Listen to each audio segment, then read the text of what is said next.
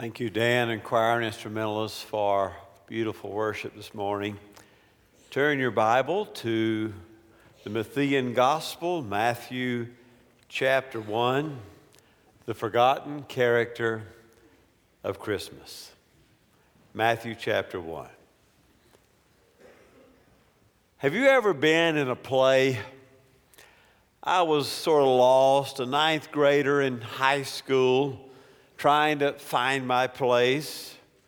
I know that you'll find this very, very shocking. I still can't believe it myself, but none of the coaches in high school were knocking at my door. None had taken note of my athletic prowess, and the football team probably wasn't going to be the best fit. During my soul searching to find my community in high school, I saw a poster proclaiming a school play would soon be underway, and that anyone and everyone was welcome to audition for a part. Well, I was comfortable in front of people. I can memorize lines. Maybe that's the place for me. The Wade Hampton High School Players. I showed up for my audition, was handed some lines and asked to read several parts from the upcoming play. All was going swell until the drama director asked me to come over to the piano and sing My Country 'Tis of Thee while he accompanied me. What? The poster didn't say anything about this being a musical. What does singing have to do with the play? He started playing and I started butchering the beloved song, doing dishonor to both music and mankind. The drama coach had the most pained look on his face as he pounded away on the piano, and the more I sang, the louder he played, as if to mercifully cover up the catastrophe. It was a monotone massacre. "Thank you," he said quickly, and showed me the door. Now, those of you who have tried out for these very important parts know how it works. They post the parts awarded on the drama room door. You have to go by the next day and find your name and see what part you have in the play. Well, I started at the top, hoping that it wasn't as bad as it seemed to me. Looked at the very lead character, the male character. No. Well, looked down at the supporting cast. No. Well, there are some crowd scenes. I quickly scanned the crowd scenes. No. And believe it or not, in this play, there were actually a few parts for just motionless trees, and I thought there will surely be an ego-saving tree part for me. No. I mean, how hard could that be? I think I could have mastered the tree. Well, I was awarded no part, which you're in the ninth grade means you are a nobody. Rejected. Let's travel back to your childhood. It's the annual children's Christmas play. Your teacher is assigning the parts. Great part, Mary. Mary beams and acknowledges all the adoration she receives, and she even has a solo part, Mary. And isn't it swell to be a shepherd? A shepherd who gets to adore the Christ child. Angels get to form a choir and flex their wings, and the wise men get to carry all the gold and goodies to God. And even the sheep and cows get to put on the furry costumes and make some moo sounds on occasion, but we've made Joseph so small at Christmas. Look how tiny he is compared to Mary and the baby.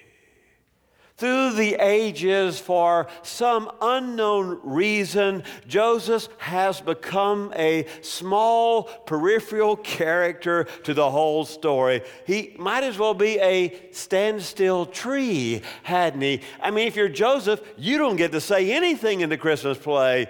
A narrator just reads about you and you walk around. You are the forgotten character of Christmas, this little Joseph, but I'm not sure that that's fair. Luke tells the story from the mother's perspective, from Mary's perspective, but Matthew tells the story from Joseph's perspective. The whole miracle of Christmas momentarily rested on Joseph's shoulders and his free decision to accept or reject the stunning news that the Messiah was going to arrive, and the shocking way in which the Messiah would enter the world. I mean, it's one thing to read and venerate the prophets like Isaiah 7:14, behold, a virgin shall conceive and bear a child. It's one thing to read. It is quite another to have one's own fiance suddenly become pregnant from an unknown source and have to accept it all in stride. As one writer said about Joseph, he opened his heart and his spirit, his home and his whole future to the intrusion, which must certainly have felt more like an invasion of the divine. Let's start all the way back to the beginning of Matthew. Luke, of course, is the text of choice for Christmas. You won't go to many Christmas Eve services where they use Matthew. No, you want to hear Luke too, don't you? There went out a decree from Caesar Augustus, and all the world should be taxed. But that's Mary's perspective. Matthew starts a different way, and Matthew speaks of Joseph more. Look how Matthew starts in 1:1. The book of the genealogy of Jesus Christ, the son of David, the son of Abraham. To Abraham was born Isaac, and to Isaac Jacob, and to Jacob Judah and his brothers. You get the picture. It's that list of names. When you look at your daily Bible reading and you have that list of names, you read it really fast, don't you? And you don't look at it very deeply. And, can we travel back in time this morning? Can we treat it as more than just a list of names? And see what it might have meant to those who first read Matthew's gospel. Tracing one's family pedigree is regarded by many societies as enormously important, really part of who you are in those days. Now, I've never really explored the genealogy of my family, neither my father's line nor my mother's line, because once you discover it, you got to deal with it, don't you? You turn over enough rocks in my family, you're going to find a mountain man in the hills up yonder making some moonshine. That's what you're going to find. I'm from the foothills of South Carolina. There's a little show called Moonshiners or Moonshine or something like that, and I was watching an episode, and it was about the third one I was watching, and my children said, "Why do you watch that show?" I said, "That's your family in South Carolina." Right there. They show my hometown on that show all the time on that map. Greenville, South Carolina, right there. Meanwhile, in the hills of Greenville, South Carolina, that Jim Tom surely is my great uncle somewhere back there. Genealogies are not to be ignored or discounted in antiquity. In traditional societies, family trees were a vital part of who you are. In such ancient worlds, the telling of one's ancestry was the equivalent of building a resume. In fact, you might call a drum roll and a trumpet fanfare, and you might say, "Gather around, pay attention, this is who he is." Let's hear his lineage. And any first century Jew would have found Matthew's list both impressive and compelling. Like a great procession of a parade down Main Street, we watch the beginning of the parade and we pay attention in the middle, but we're all waiting to the very end like Santa Claus coming at the end of Macy's Thanksgiving parade. Where is this parade leading? Who's the end of the lineage? Now, we begin here with Abraham in Matthew's genealogy. Now, most Jews would begin telling their ancestry by beginning with Abraham, but only a select few in the first century AD would be able to trace themselves, verse 6, to David, and even fewer still, because David had many sons, would trace themselves, verse 7, to Solomon, and through all the other kings of Judah. Do you know there's 15 kings in Jesus' lineage here in Matthew? 15 kings. To list all those kings and telling your lineage, your heritage, your genealogy, your story. Now, you would not want Herod's spies to hear you saying you were that connected to the royal family, but that's exactly what Matthew does for Jesus. There's a lot of kings in Jesus' list here. But more important than even all these kings, including David and Solomon, is the fact that Jesus is the apex of the lineage. He is at the end of Matthew's parade. He's the real fruit to be picked from this family tree. Matthew arranges his genealogy into 3 groups of 14. You might read it another way as 6 groups of 7. The number 7 was, of course, the most symbolic and powerful number in Judaism. And if you break Matthew down into 6 groups of 7, we arrive at Jesus as the first member of the 7th of 7, the highest point, the climax of the story, beginning the first of the 7 sevens. It is Jesus. Meaning, Matthew is saying, this is the Messiah that we have waited for thousands of years. This is the lineage starting with Abraham through all the 15 kings, and here he is.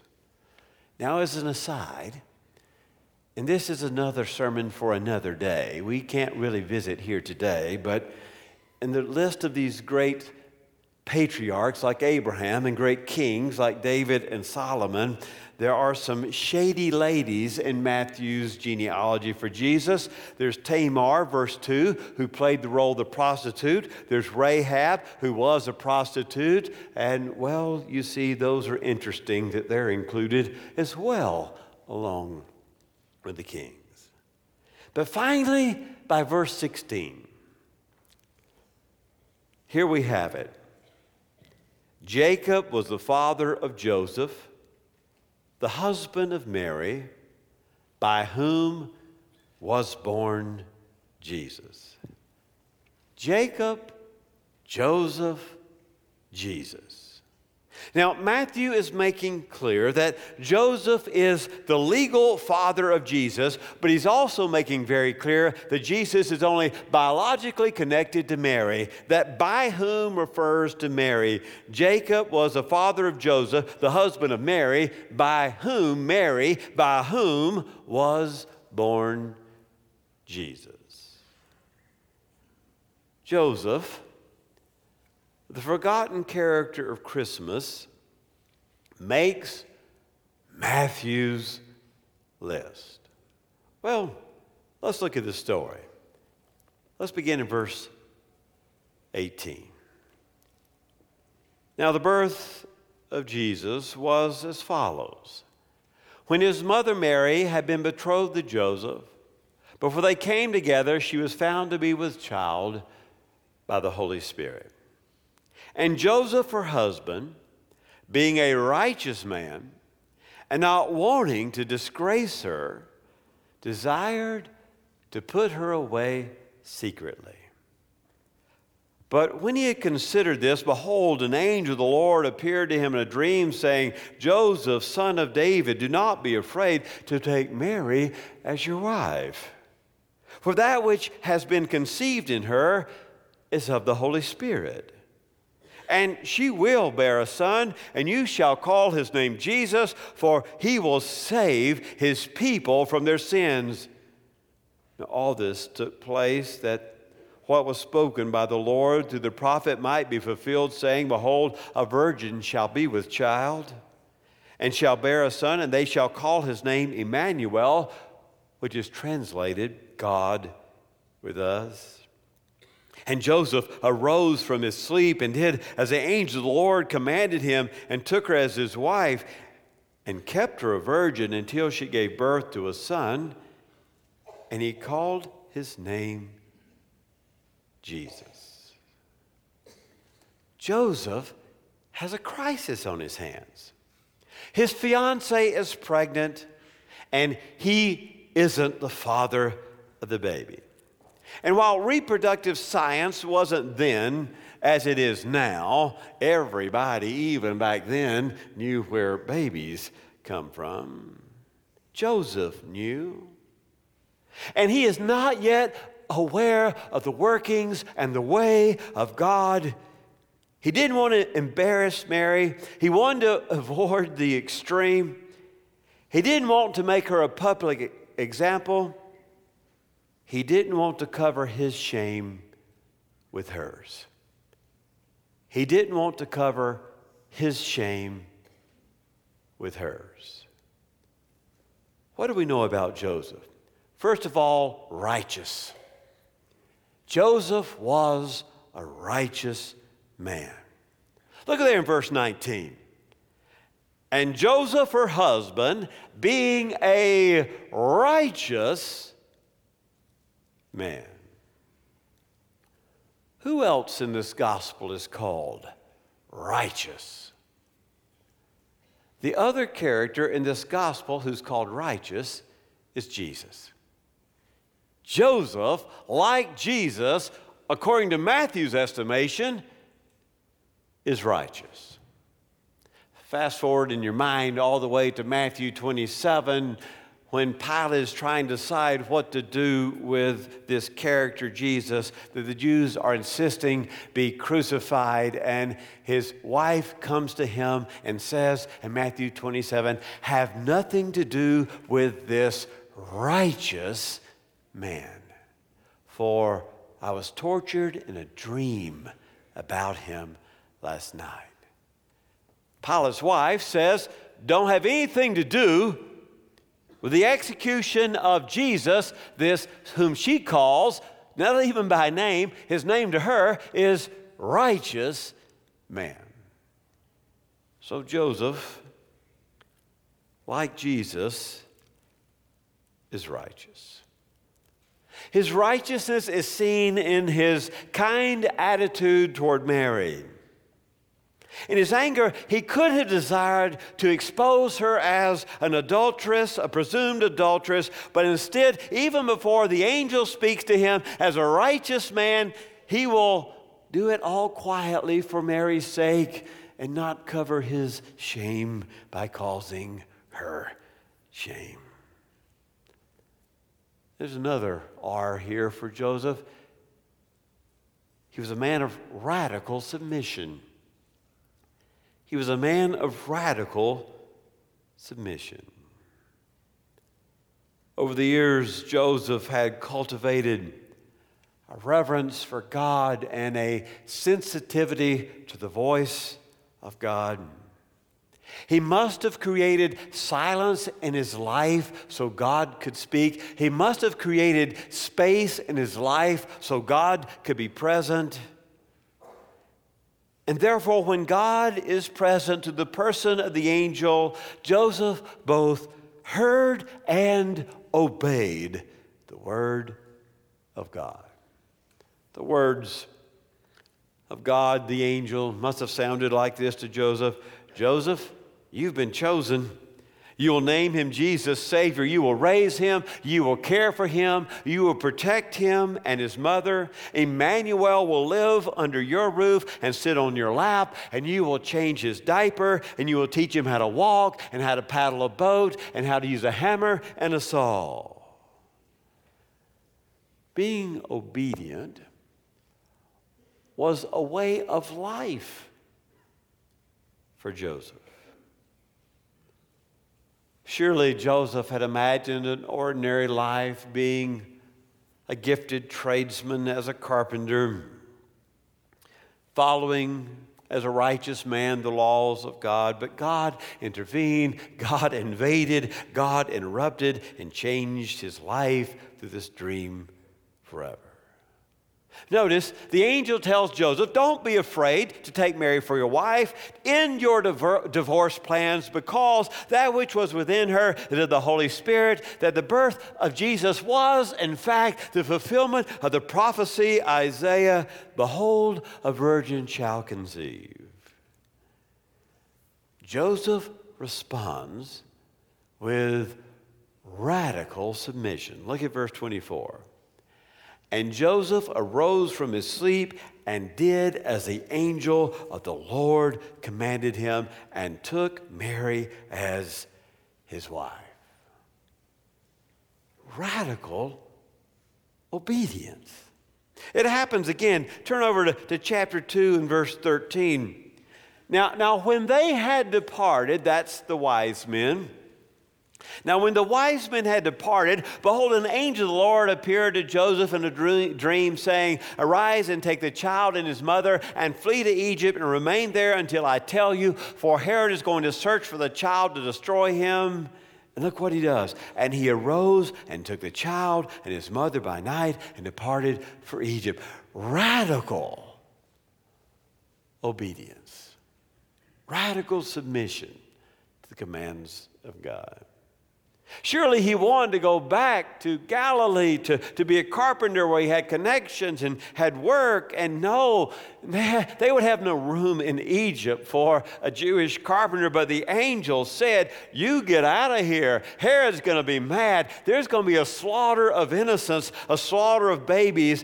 And he takes the child and the mother, and he does exactly what the angel says.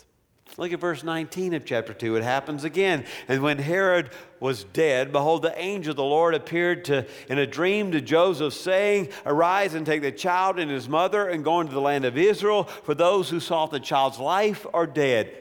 Herod died.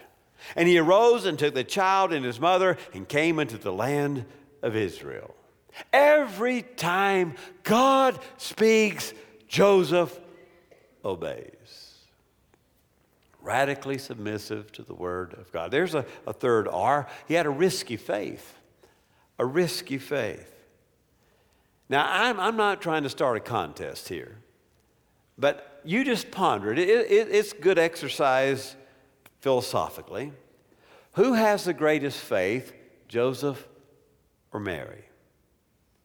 Well, Mary knew she hadn't been with a man. Joseph had to believe the impossible. As a woman with a child, Mary knew her body was changing. She knew the child was growing in her womb. She had absolute knowledge that she had not been with a man, so Mary really has no reason to doubt the promise. But Joseph, wow, what a risky faith. There must have been times after the angel disappeared and the dream was distant that there might have seemed like there might be another explanation for Mary's pregnancy. Times when Joseph was torn, he was human, between doubt and belief, when the power of the laws of nature were in competition with the word of the angel, and yet he was willing in Matthew 1 and Matthew 2 to be radically obedient to the impossible. He had a risky faith.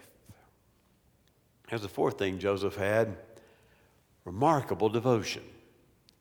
Remarkable devotion.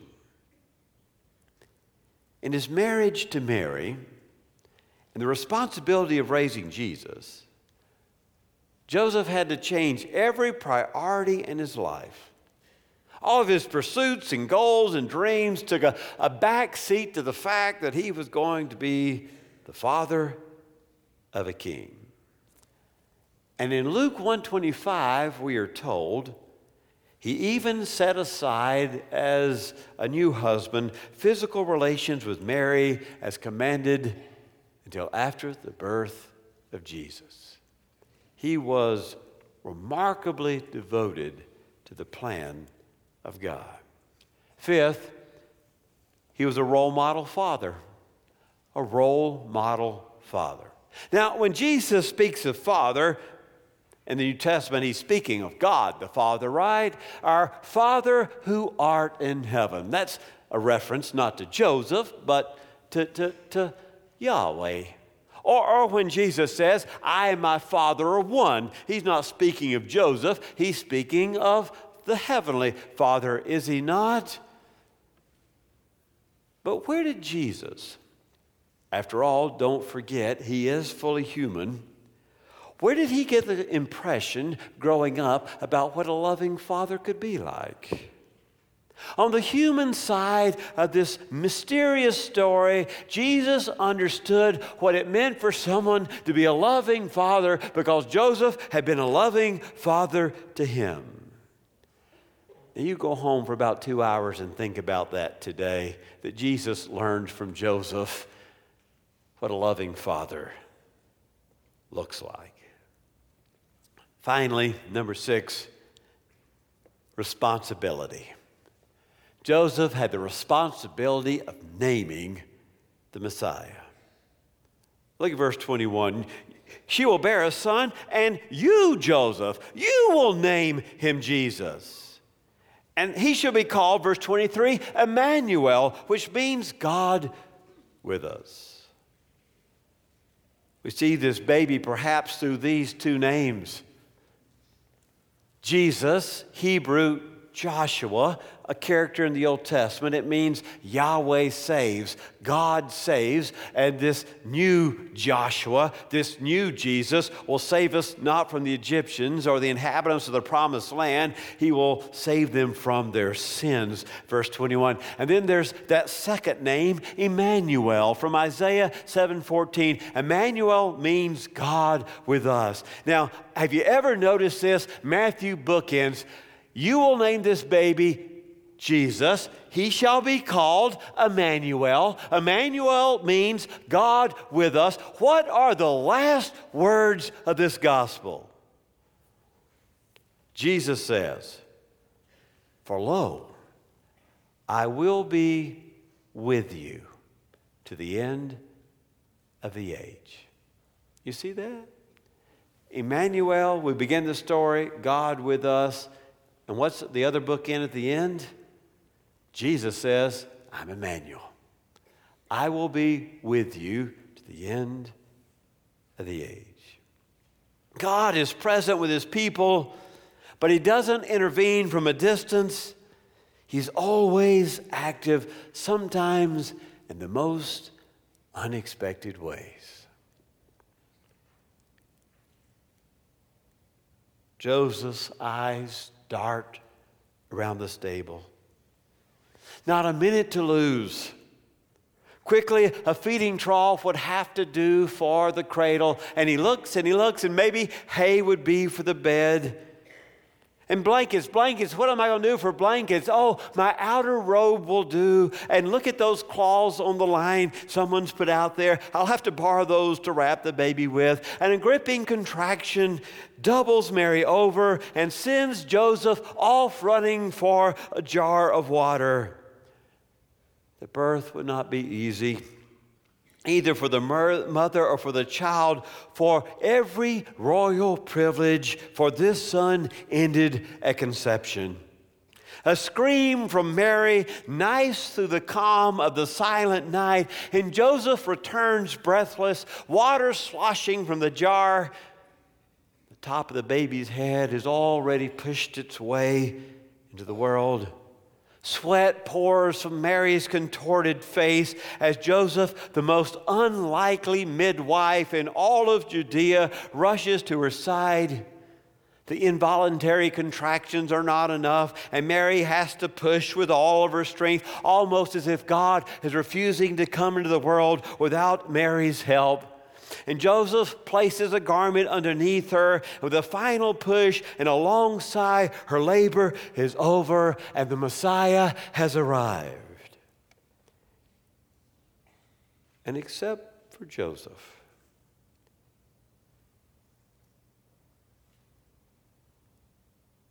there is no one there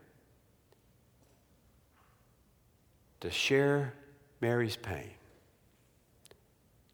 nor anyone there to share her joy.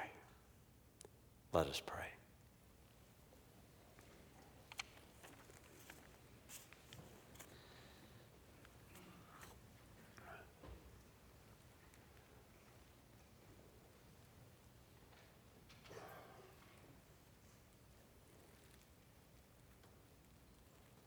Oh God, in your mystery,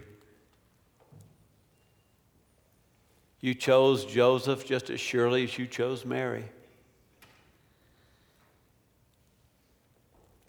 We look at his life and we can learn so much about obedience and righteousness and role model.